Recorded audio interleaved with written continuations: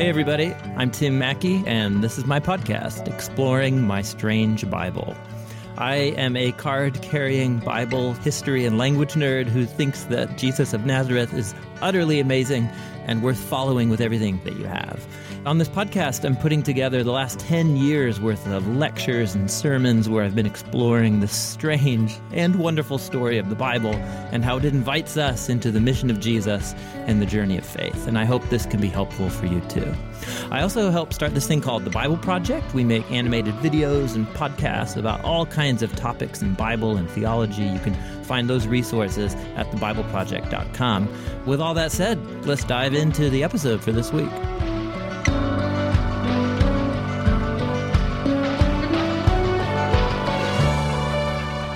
All right, well, in this episode, we're going to be continuing to explore the Gospel according to Matthew. We have gotten well into Jesus' final week, his Passion Week in Jerusalem during the week of Passover. And we're to the point we're going to explore Matthew chapter 24 today, which in modern, especially American Protestantism, has become a really controversial text related to biblical discussions about the end times.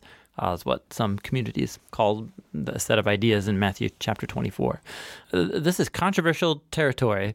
And, I was introduced to all of this, like many of you, when I was new at following Jesus in my early 20s, and I was introduced to the whole package deal about, the end of days and rapture stuff. And so the longer I've gone on to learn more about the Bible, learn more about how Jewish apocalyptic literature works and how symbolism works in apocalyptic texts and in Jewish writings. My understanding of all of this literature in the Bible has really deepened. These passages have actually become really more profound than they already were to me. But they still remain controversial because the primary vehicle of this kind of language about end times things in the Jewish biblical tradition, it's symbolic language. Which means that it's going to be interpreted in lots of different ways by different communities through different periods of time. And so, I humbly offer my own reading of Matthew chapter 24, what Jesus is trying to get across in its historical context, what Jesus meant in light of sitting there in those realities, but also how he read and understood the Hebrew scriptures and how they pointed to the great day of the Lord and God's divine justice being brought on the nations and their evil. So how does Jesus sort all this out? We're going to explore it together in Matthew chapter 24. You may find that you disagree, and that's totally fine. I expect that we're all going to keep on learning and developing our views on these things as long as we're alive. I think that's just the nature of the case. But let's at least start somewhere, and I'll offer my thoughts here. All right, let's dive in.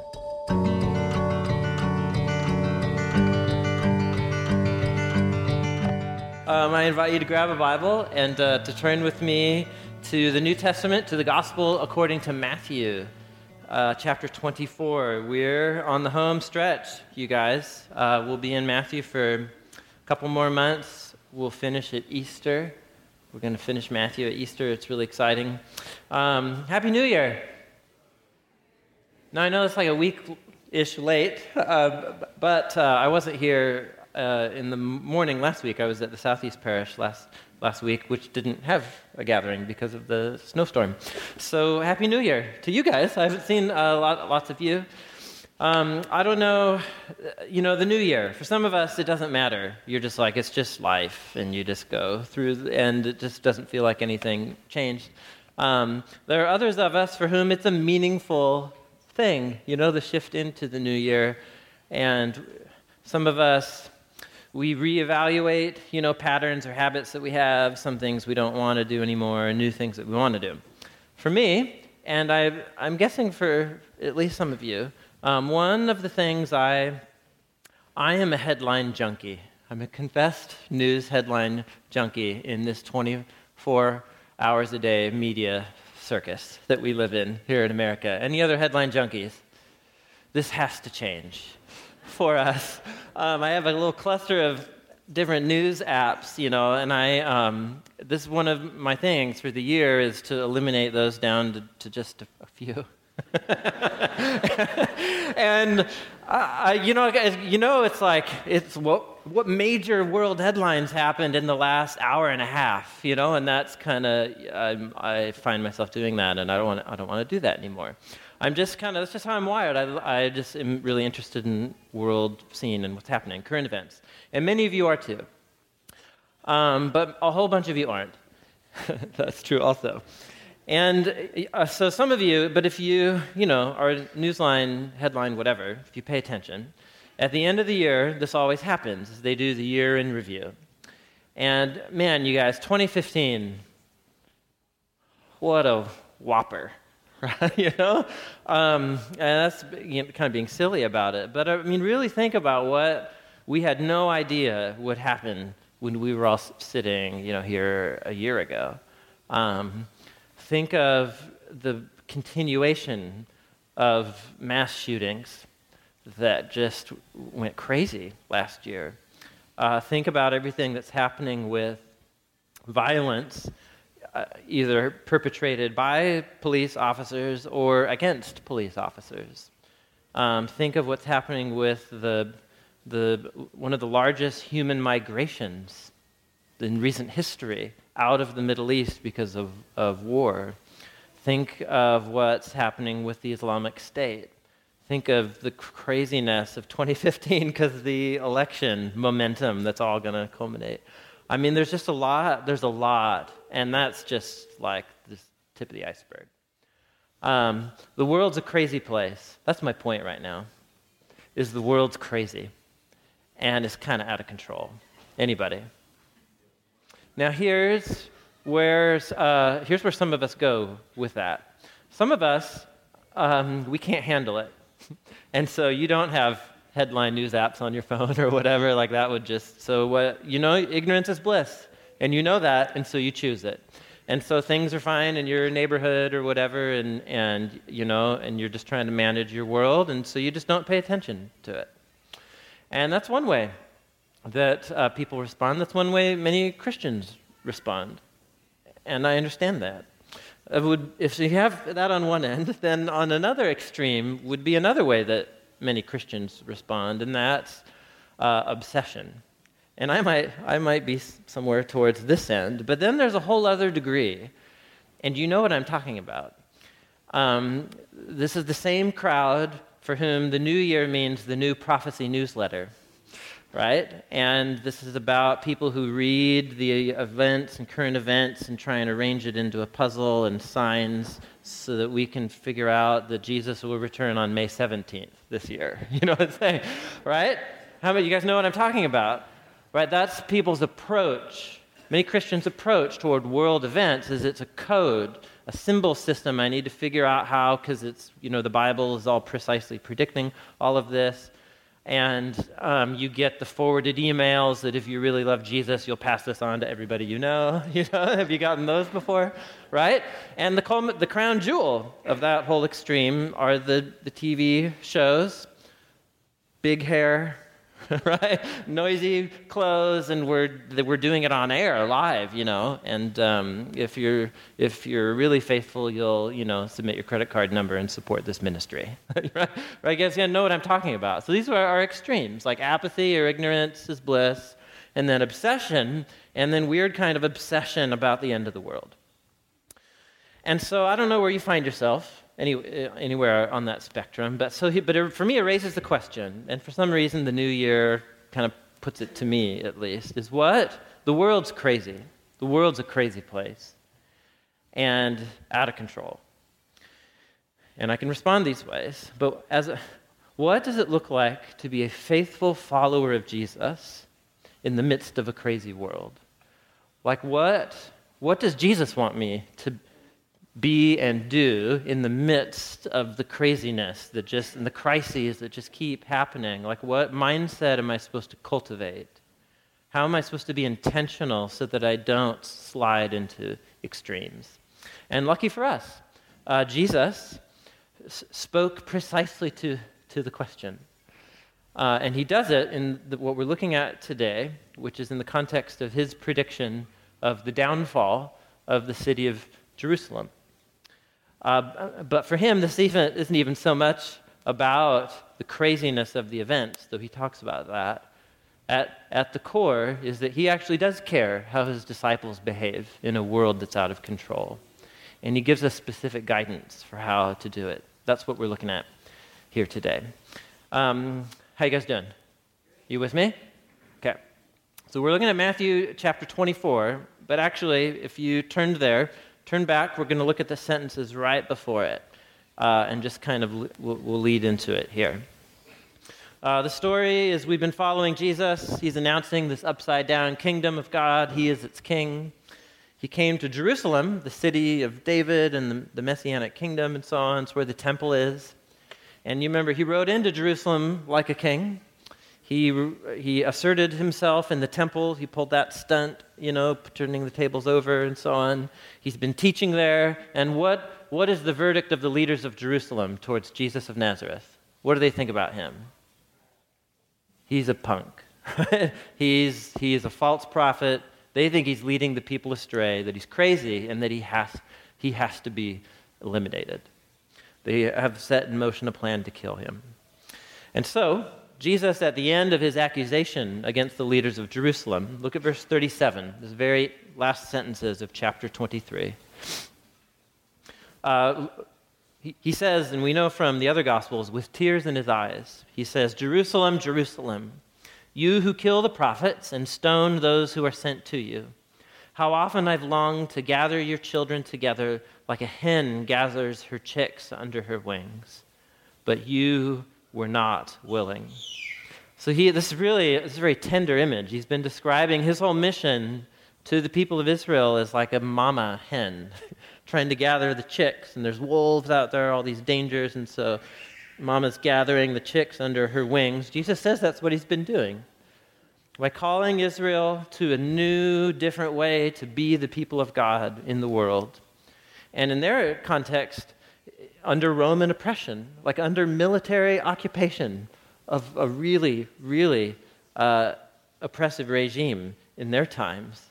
And Jesus called the people of Israel not to respond with violence, not to respond with revolt or hate, but with just ridiculous acts of generosity and forgiveness and kindness and peacemaking. And he said that's how the kingdom of God will come.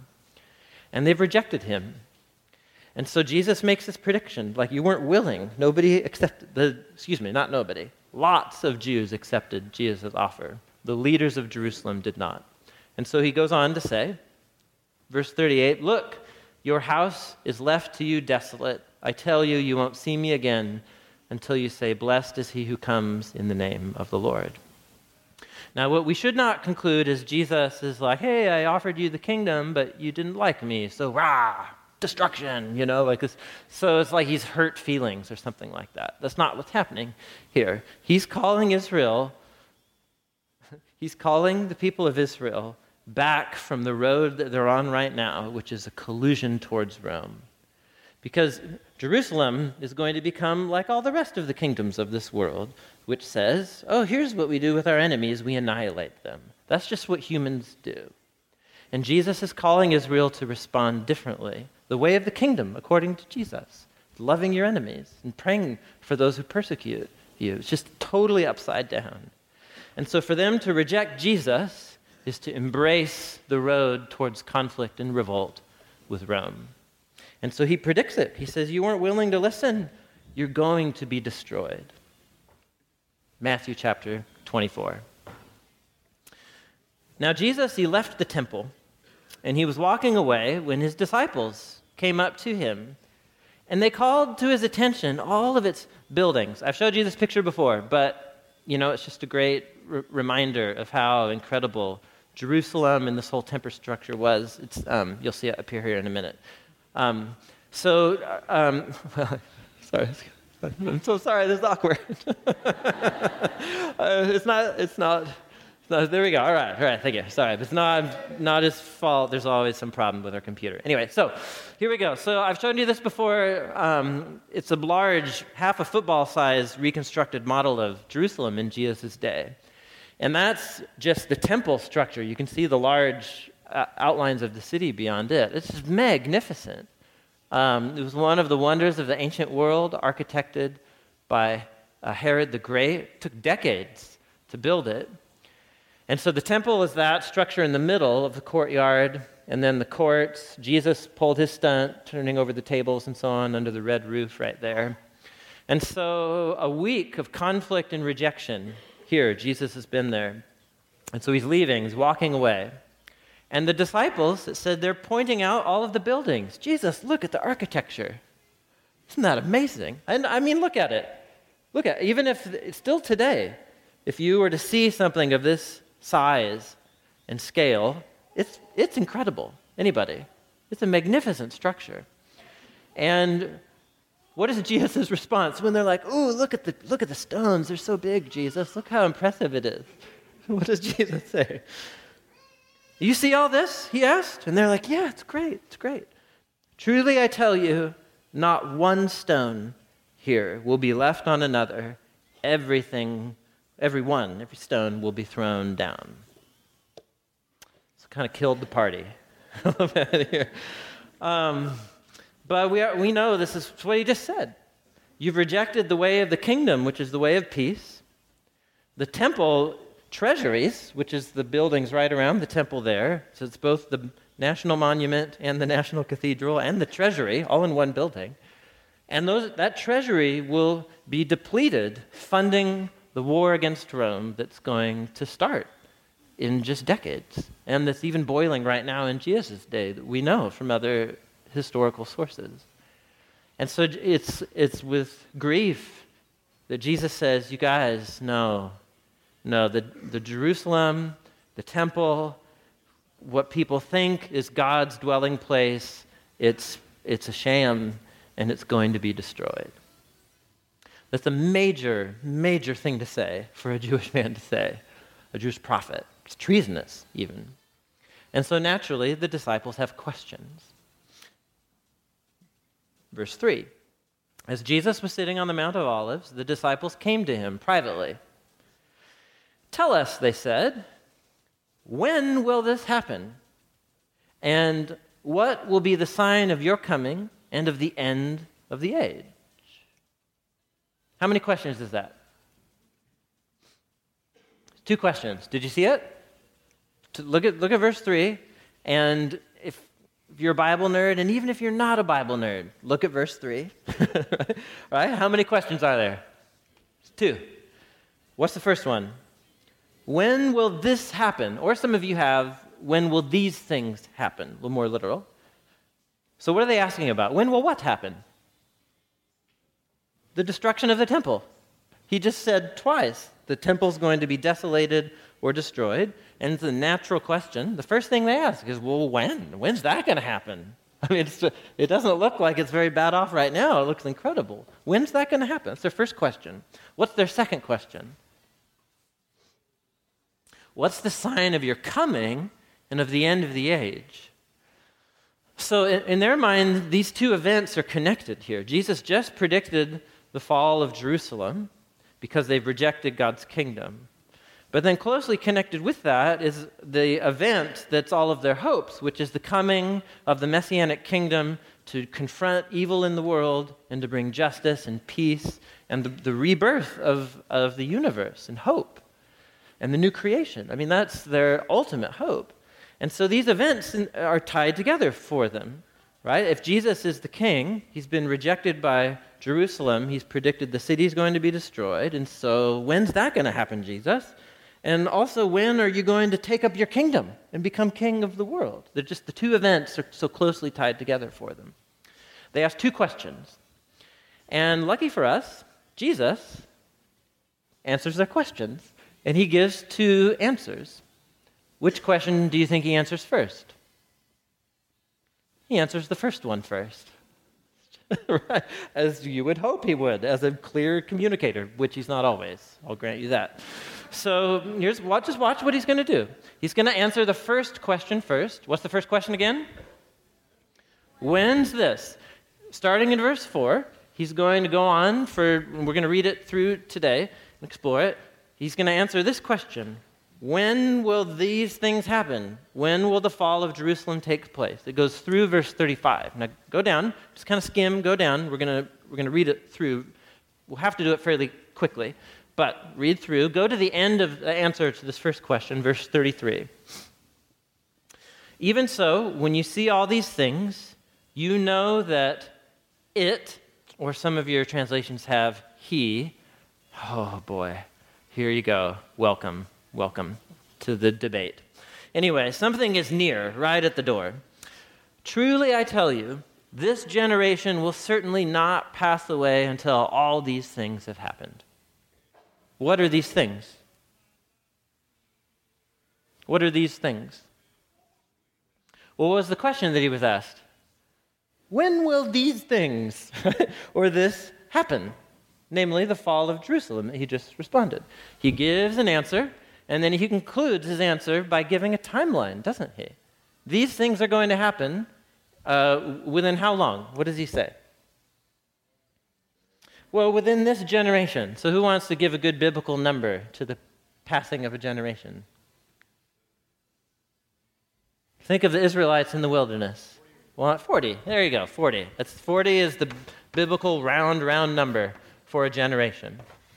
Within 40 years, Jesus says, these things will take place, the fall of Jerusalem. He was very close. It was 37 years. 37 years. So that's his first answer to his first question. Then he's going to take up the response to the second question. What's the second question? What's the sign of your coming and of the conclusion, the end of the age, right? When the kingdom of God becomes the kingdom of this whole, when heaven and earth meet and the kingdom of God comes. He takes up the answer to that question in verse 36. And look how he begins. But about that day or hour, nobody knows. Not the angels in heaven, not even the Son. Who knows the timing of that one? The Father. That might raise a whole bunch of interesting questions for you that we're not going to talk about right now. But what does Jesus essentially say? He says, I don't know. The timing, right? So he's very clear about this one. But about his return, the second question, and the end of the age and so on, he's like, yeah, I don't know. I don't know. And he goes on then to give an answer to that we'll explore next week and over the next couple weeks. So there you go. Now here we enter in, this passage has been one of these passages in Jesus' teachings that's attracted enormous debate and conversation. And so I'm just going to do my best to keep it simple, to help us understand why people come to the different conclusions that they do. But ultimately, this is not about creating timelines or speculation. Jesus is giving pastoral wisdom and guidance to his disciples about what on earth how are you supposed to live when the world gets out of control? Like, what mindset should I have as a follower of Jesus if it's not apathy or obsession? What do I do? That's what he cares about, and that's what he's going to move towards in this answer. Now, the way he goes about answering it is going to feel strange to us, and it's going to feel strange to most of us because most of us in the room here aren't ethnically Jewish. You didn't grow up going to synagogue every week, and you didn't grow up immersed in the language of the prophets and the poetry of the prophets. And the way that Jesus is going to go about answering this question, it's like a good Jewish prophet, so we're going to give him a beard.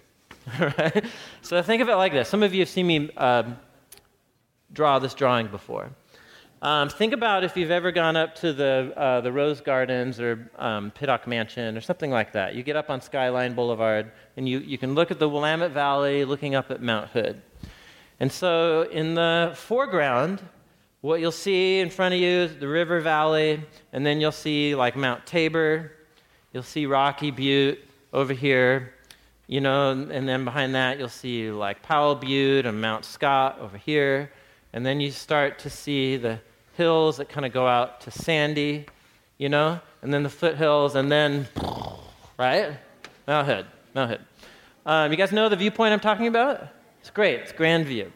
So you'll quickly track with what I'm doing right here. There's something about your perspective when you're viewing such huge distances that, Mount Tabor, which overlooks just the most wonderful part of Portland, in my humble opinion. But right, so that you can see like, oh, that's very close. I've been there before, right? And so Rocky Butte's a little further out, and like Powell Butte and so on. But then you look at Sandy, and you're like, whoa, this is the hill, and the hill's there, and it's so difficult to tell the distance between them from this angle. Do you guys know what I'm talking about? And if you guys ever had the feeling when you're up on the West Hills looking at Mount Hood, and you're like, I could jog there right now. It just looks so close. And you have no sense of depth that like this is actually a full-on like hour and a half drive, like through this, and that Sandy itself is a half hour from this, and you get what you have to do is get in a helicopter, get up, and get the whole thing and go, and you realize the vast distances between these two things. This is how the prophets and how Jesus goes about talking. He's going to enter into a mode of talking that the nerdy name scholars give it is the language of apocalyptic literature, which doesn't mean the end of the world. It's a way of talking that the prophets wrote and spoke, full of imagery, full of symbolism. And what they would do is they would look at events close to them in history, the fall of Jerusalem, the fall of Babylon, or the fall of the Edomites or something, and they would paint it, but then paint it within a poem that paints it within God's cosmic purposes in the world to judge evil and to bring peace to all nations, and they do it all within one poem. And you're left going like, well, wait, what's this about? Is this about the fall of Jerusalem or the end of the world? Exactly. You were reading Jewish apocalyptic poetry, right? And it's just a different culture. You just have to check your assumptions. Are you guys with me here? So let's just pretend you don't know anything. And we're just trying to read and learn, and let's see where we get. Tour begins. Verse 4. Watch out, Jesus says, that no one deceives you. For many will come in my name, claiming I'm the Messiah, and they'll deceive many. You're going to hear about wars and rumors of wars, but see to it that you are not alarmed. Such things must happen, but it's not the end. The end is still to come. Nation will rise against nation, kingdom against kingdom. There will be famines, earthquakes, various places. All this is the beginning of the birth pains. Now remember, what question is he answering? What question is he answering? When will the fall of Jerusalem take place? And we know this is part of his answer, that these things will happen within how long? Remember? 40 years. So, first of all, he says, yeah, it's going to get really bad. It's going to get bad. There's going to come people who will say, Jesus of Nazareth, he's clearly the failed Messiah, right? He got crucified. He's a loser. No, it's me. It's some new leader. And we know from historical records there were other people claiming to be God's anointed deliverer of the people of Israel that came after Jesus. There's some even referenced in the book of Acts that took place after Jesus. And Jesus says, watch it. They're going to be the wrong kind of leader. And you're going to see war at home, war abroad, famine, earthquakes. And what is Jesus' advice to his disciples? What does he say? Don't let it throw you off the rails.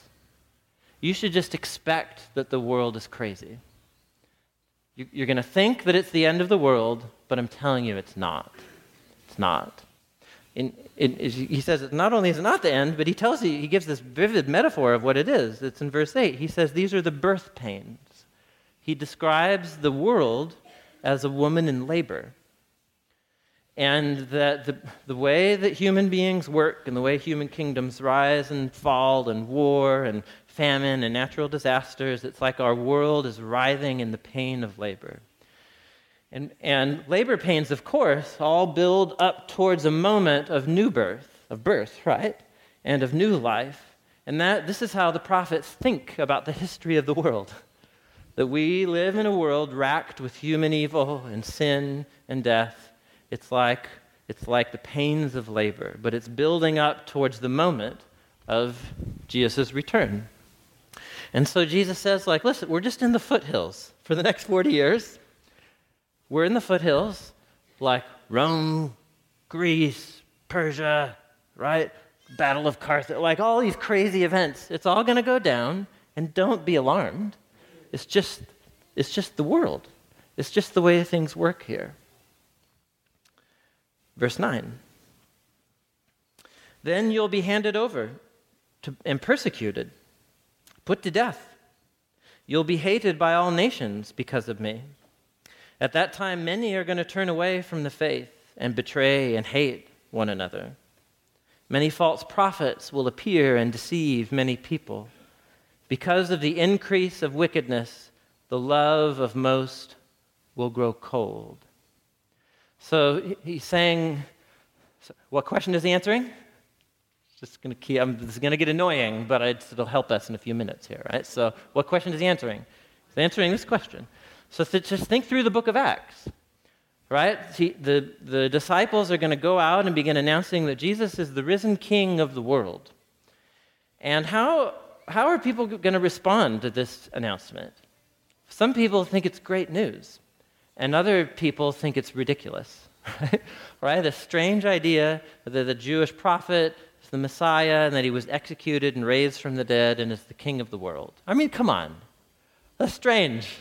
That's strange, you guys. And if you don't think it's kind of odd that you believe that, then you've become too domesticated to the whole thing, right? Like, talk with your neighbors about what they think you believe. You know what I'm saying? And you realize it's quite odd. And so you have these followers of Jesus going out into the world with this message. And look at what it is. There's three things, he says, that are going to happen, and all kinds of people are going to bail on following me. First of all, there'll be pressure from without, persecution, right? Mockery. It's strange Christians. They live in these strange different ways and believe all this, right? So there's persecution. But not only that, there's rot from within. So he says false prophets. So people who claim to speak on behalf of God and behalf of Jesus, and they get a following.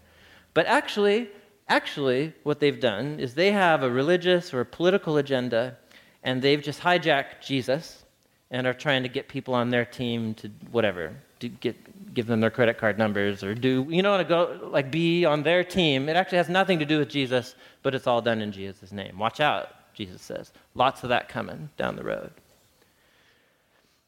And that if it's not persecution or giving in to like bad false leaders or teachers, then it's going to be the apathy due to wickedness, Jesus says, or lawlessness. The way of Jesus' kingdom is so counterintuitive. Human kingdoms, it's natural. Humans and human societies, us, right? We reshape right and wrong. We turn wrong into right and right into wrong. And as that happens, our own moral compasses get distorted and our love grows cold. It's a very vivid image. So for Jesus, what's the meaning of human life? What's the meaning of life? What are humans supposed to be about? What are we made for? Love. Love who? Love God, love neighbor. There's something that the purpose of humans gets extinguished in the course of the rise and fall of human kingdoms. So is Jesus describing something unique to the 40 years after he said these words? Like it's somehow, does anyone see the last 100 years in these words? Does anyone see the 100 years after Jesus in these words? Does anyone see the basic human condition of every century, says Jesus, in these words? Exactly. That's exactly right. He's talking like a prophet. He's talking specifically about an event leading up to Mount Tabor, right? But actually we know, and the reason Matthew's preserved this for us is he knows that actually what Jesus was doing, this is going to be, because this is going to continue on after the fall of Jerusalem, and you're going to reach Sandy and then Welch's and rhododendron, and it's all going to be the same. Right? It's not going to be any different. Somehow every generation we tend to think of our crises as the most significant one, that it's like no one's ever lived through this before. Surely this is the end. And Jesus is like, don't be alarmed. The world's screwed up. You with me? So what should his disciples do? And he has two recommendations. They're very simple. Verse 13. He says, the one who stands firm to the end will be saved. So it's about being an intentional disciple of Jesus and recognizing there are all kinds of social forces and movements. There's all kinds of fears that are going to try and distract me, right? And pull me towards apathy, or they're going to pull me towards a weird form of religious extremism, right, and obsession. And it's just the one who stands firm and just follows me and follows my teachings. So love God, love your neighbor as yourself. This is just mission number one. And endurance. Like he doesn't even say like remarkable success. The one who succeeds and like wins all their neighbors to Jesus. He just says just the ones who hang on. Right? It's so encouraging. Because it's like he knows that's about all we're capable of a lot of the time, right? The one who stands firm. Today, this year, holy cow, what just happened? Did I read on the news? Love God, love your neighbor. It's number one. And number two, and this gospel of the kingdom will be preached in the whole world as a testimony to all nations. Then the end will come. Jesus is acknowledging here that the fall of Jerusalem is not the end of the world, that there is a whole worldwide mission of his disciples to live and through their words, through their actions, loving God, loving neighbor, that the good news about the risen King Jesus needs to go out to all of the nations. And how long is that going to take? Well, apparently 2,000, right? At least, right? And when is it all going to culminate? When he returns? He says, I don't know. I don't know how long that's going to take. But at least he gives us like marching orders. Marching orders.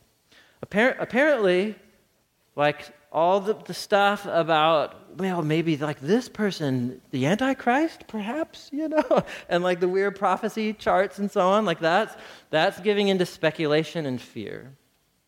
But also withdrawal and not caring about what's happening in the world is also abdicating our responsibility. Because Jesus cares about this world. He's like, the whole point of the story of the Bible is that God cares and is going to redeem and restore it.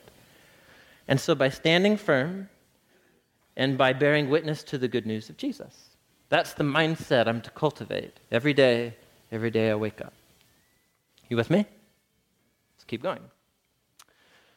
So, when you see standing in the holy place the, quote, abomination that causes desolation, end quote, spoken of by the prophet Daniel, dear reader, please understand. What? Did you guys look at, if you have a Bible open, look at verse 15. It's just like it's the worst sentence in the world in terms of proper sentence structure. It's like you're going to see this thing happening in the temple, the holy place, and then he quotes from the book of Daniel, and then it's like, let the reader understand. What? So this is super interesting, and I can't nerd out on this for you, but it's a cue, perhaps from Jesus. I think more likely it should be in parentheses. It's Matthew, saying, dear reader, go read the book of Daniel, and what Jesus is going to say will make sense to you. But until you are immersed in the prophets, you're going to be lost. I think that's what this means. So what's he talking about here? Remember, what was Jesus' prediction that spurred this question? What was the prediction? Fall of Jerusalem. And what was the question that they asked? First question? When's it going to happen? So Jesus predicted that not one stone would be left on another. And now he's describing the downfall of the city as the abomination that causes desolation. So here's what happened. I'll show you another picture. I showed you the model of Jerusalem. We can actually see the evidence today of the very event that Jesus predicted and that happened. So you're looking at one of these tall walls, the remains of the walls of Jerusalem, and you're looking at the stones that Jesus said not one would be left on another. This has all been excavated. This was all buried for centuries. So right there on the right is pavement, like that was the main street. Jesus walked on that street to go into the temple.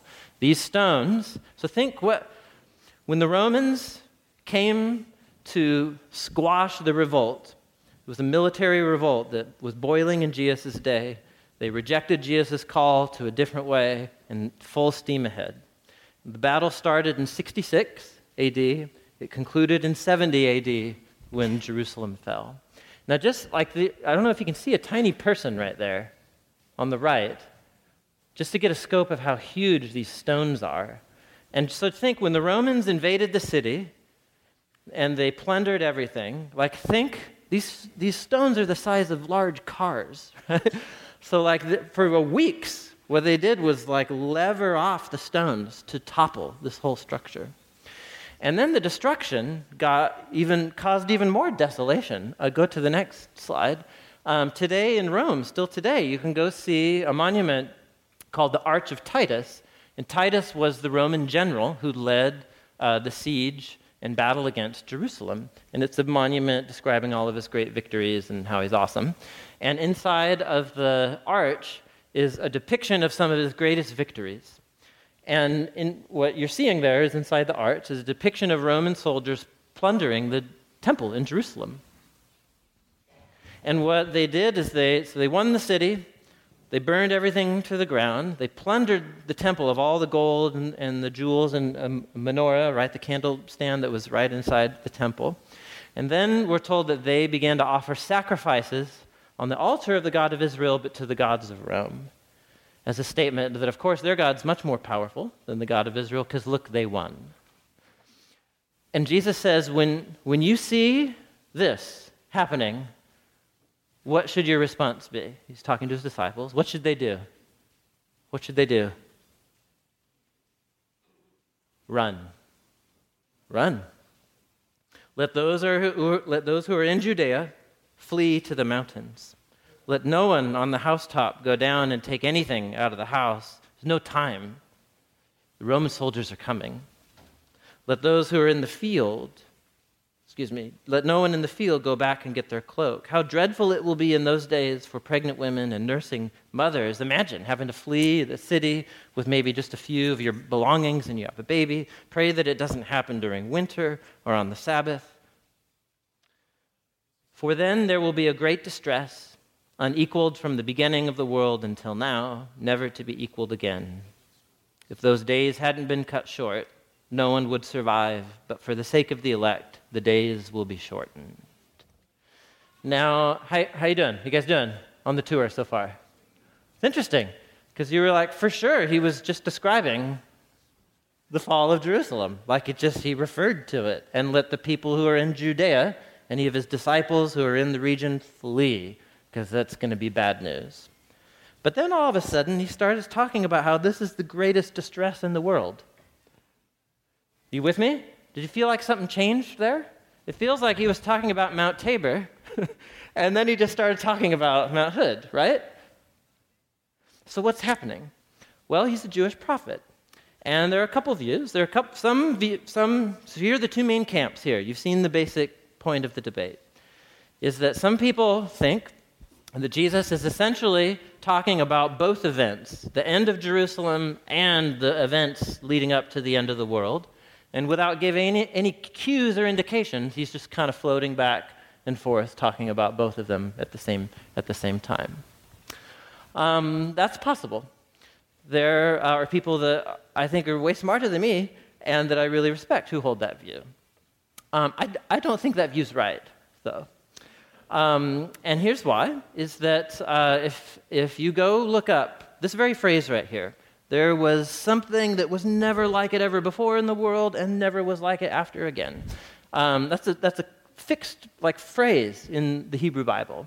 It occurs about 12 times. And if you look at it, how it's used, it doesn't mean what it seems to mean. If I were to say to you, man, I caught a huge fish, it's bigger than any fish that anybody's ever caught. You give me grace, because you know what I'm doing is exaggerating. But somehow, when the biblical authors talk, we don't give them the ability to exaggerate to make a point. Although Jesus did say, tear out your eye if you want to follow me and hate your mom and your dad. And I'm pretty sure, you guys with me here? Jesus was known to use heightened exaggeration to make a point. There are all kinds of kings mentioned in the Old Testament, and it said, like Josiah, no king was like him ever before, and no king was ever like him afterwards. That is, until Hezekiah.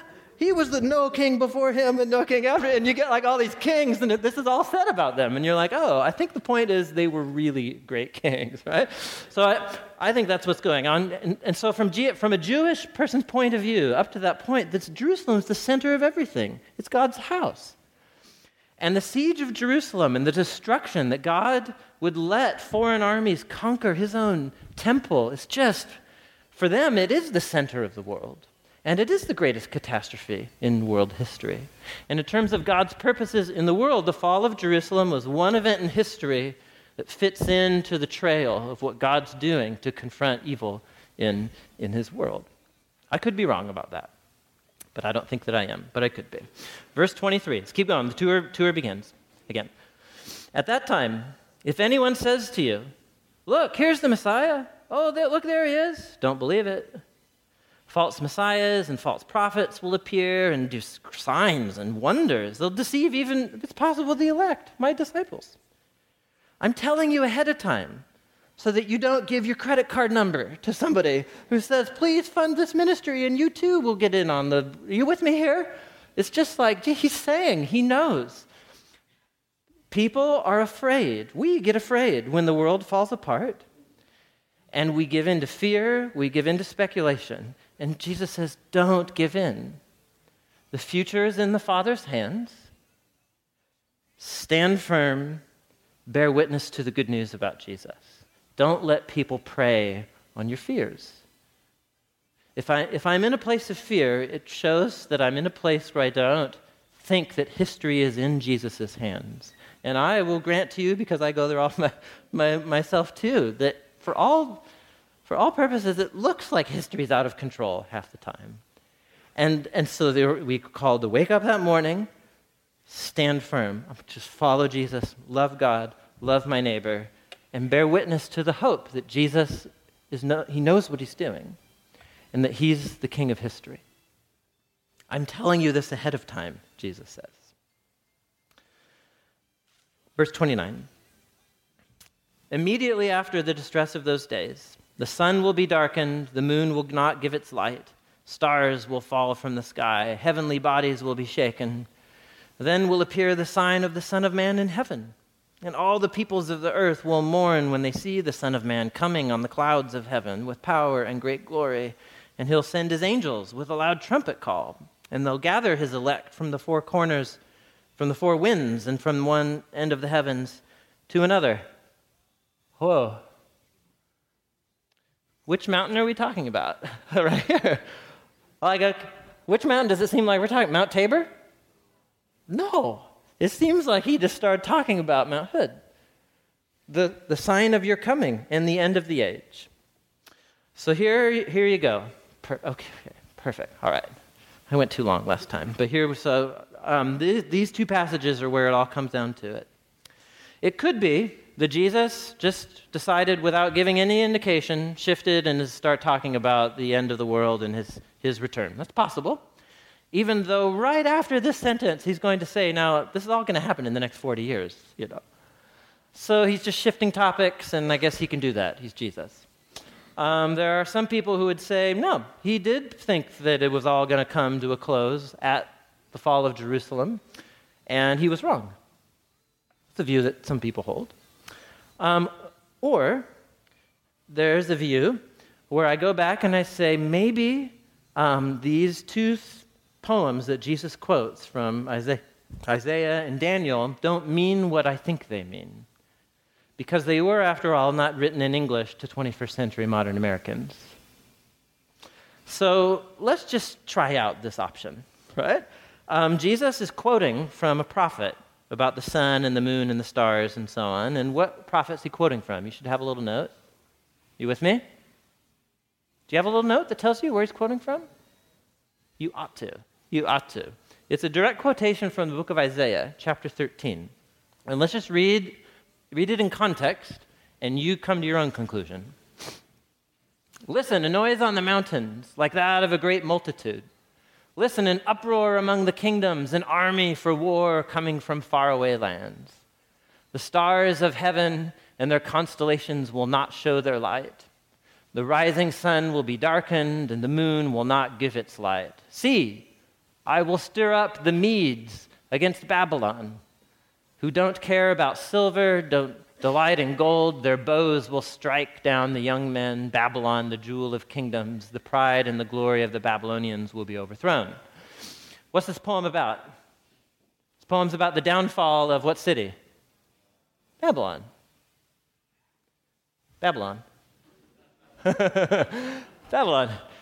Babylon was the capital city of the largest and most brutal world empire that people had ever seen in the ancient world. And Isaiah wrote a poem depicting how God was going to level Babylon to the ground. And what other nation is God going to use to bring about the downfall of Babylon? Medes. And in the course of describing the downfall of Babylon, Isaiah says, the stars, sun and moon. Did the sun get extinguished in 539 BC when Babylon fell? Did the sun go dark? Not that okay. It's poetry. It's poetry. Are we going to be more literal, right? Why don't you just speak clearly, Isaiah? He's a poet, for goodness sakes. You know what I'm saying? So the world as they know it came to an end. The largest empire of the known world came crashing down. It's remarkable, like in the course of 2 weeks, just reduced to nothing.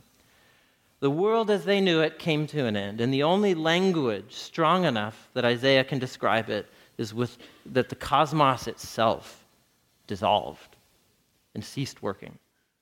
And this is the very line that Jesus quotes to talk about the downfall of Jerusalem. Anybody? In Jesus' eyes, Jerusalem has become Babylon.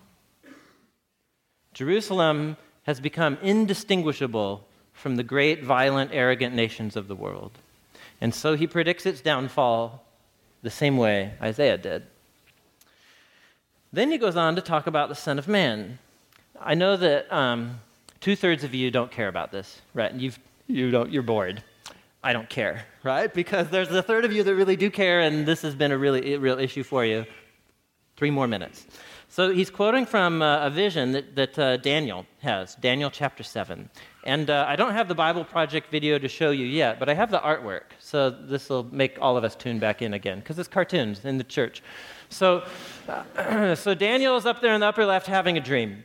And he has he ate something really spicy that night, because he has a dream about these crazy, crazy mutant creatures rising up out of the sea.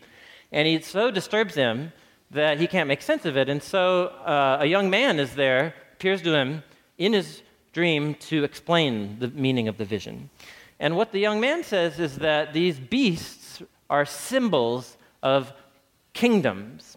And kingdoms that, as you go read through the book, symbolize Babylon and Persia and Greece and so on. But there is coming a great super beast. It's the big gnarly one that doesn't fit like any zoological categorization. And he has this huge horn coming up out of his head. And then the young man says, oh yeah, that's a symbol of a king. And this super beast kingdoms, it's like an archetype of all the bad kingdoms of the world, are going to trample on this figure called the Son of Man, who's the silhouette figure there. And then the young man says, yeah, the Son of Man you saw in your dream, that's a symbol for God's people and their king. But then what Daniel sees in his dream is that God comes with fire and light, and God sets up a throne, and he judges the beastly kingdom, and he sentences it to destruction for its violence and arrogance. And then we read this line. You see it at the bottom there. Daniel says, I saw in the night visions, there was before me one like the Son of Man, who had been trampled and so on. He came on the clouds of heaven. He came to the Ancient of Days, and to him was given dominion, glory, and a kingdom that all peoples, nations, and languages should serve him. So just stop right here. The Son of Man is in Daniel's vision, riding on clouds. From where to where? Well, from death and destruction, up into heaven to be seated at God's right hand and to take up his kingdom over the world. So in other words, once you read this passage in context, you see Jesus is not quoting a passage talking about his return to earth on a cloud. What he's talking is in the language of Daniel's vision of his being exalted from persecution and death up to the right hand of God to become the king of the world. Are you with me here? So can I think of an event where Jesus was trampled and destroyed, even unto death, but that God reversed that decision by exalting the Son of Man up to life to declare him to be king of the nations? Oh yes, I feel like that's going to happen to Jesus, like not in 40 years, but like within days. And that Jesus is going to send out his messengers to all of the nations and to gather together his disciples from all of the nations who will bear witness to the kingdom by standing firm and by enduring. How you guys doing? So that's my view of what's happening here. Other people who I think are smarter than me disagree with me. And they think Jesus is shifting and talking about Mount Hood and his return to earth right here, even though he says it was happened within 40 years. I think there's problems with that view, but people who hold that view think there's problems with my view.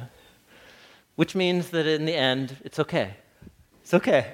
Like, secondary issue, we both love Jesus. We all want to stand firm and follow him. How you guys doing? The tour's over. Right, the tour's over.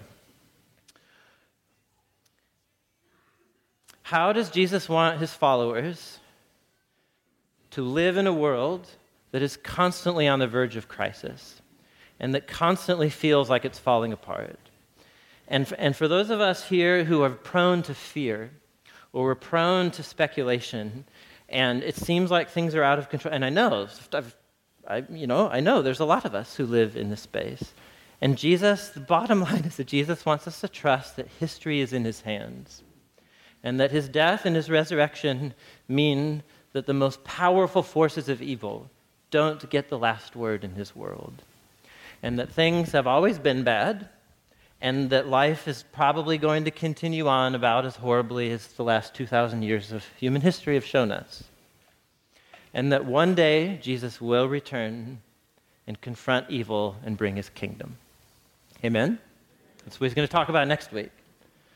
And so I'm going to close in a word of prayer, and here's what I would just encourage you to do as we take the bread and the cup, is to just ask yourself where on the spectrum you might be, apathy, extremism, who are people in your life that you know are given to fear and speculation, and what does it mean for your love not to grow cold, but to come alongside them, to help them stand firm and bear witness to the good news of Jesus. We are a people of hope as followers of Jesus, no matter how bad it gets. And that's the enduring hope of the good news of risen King Jesus.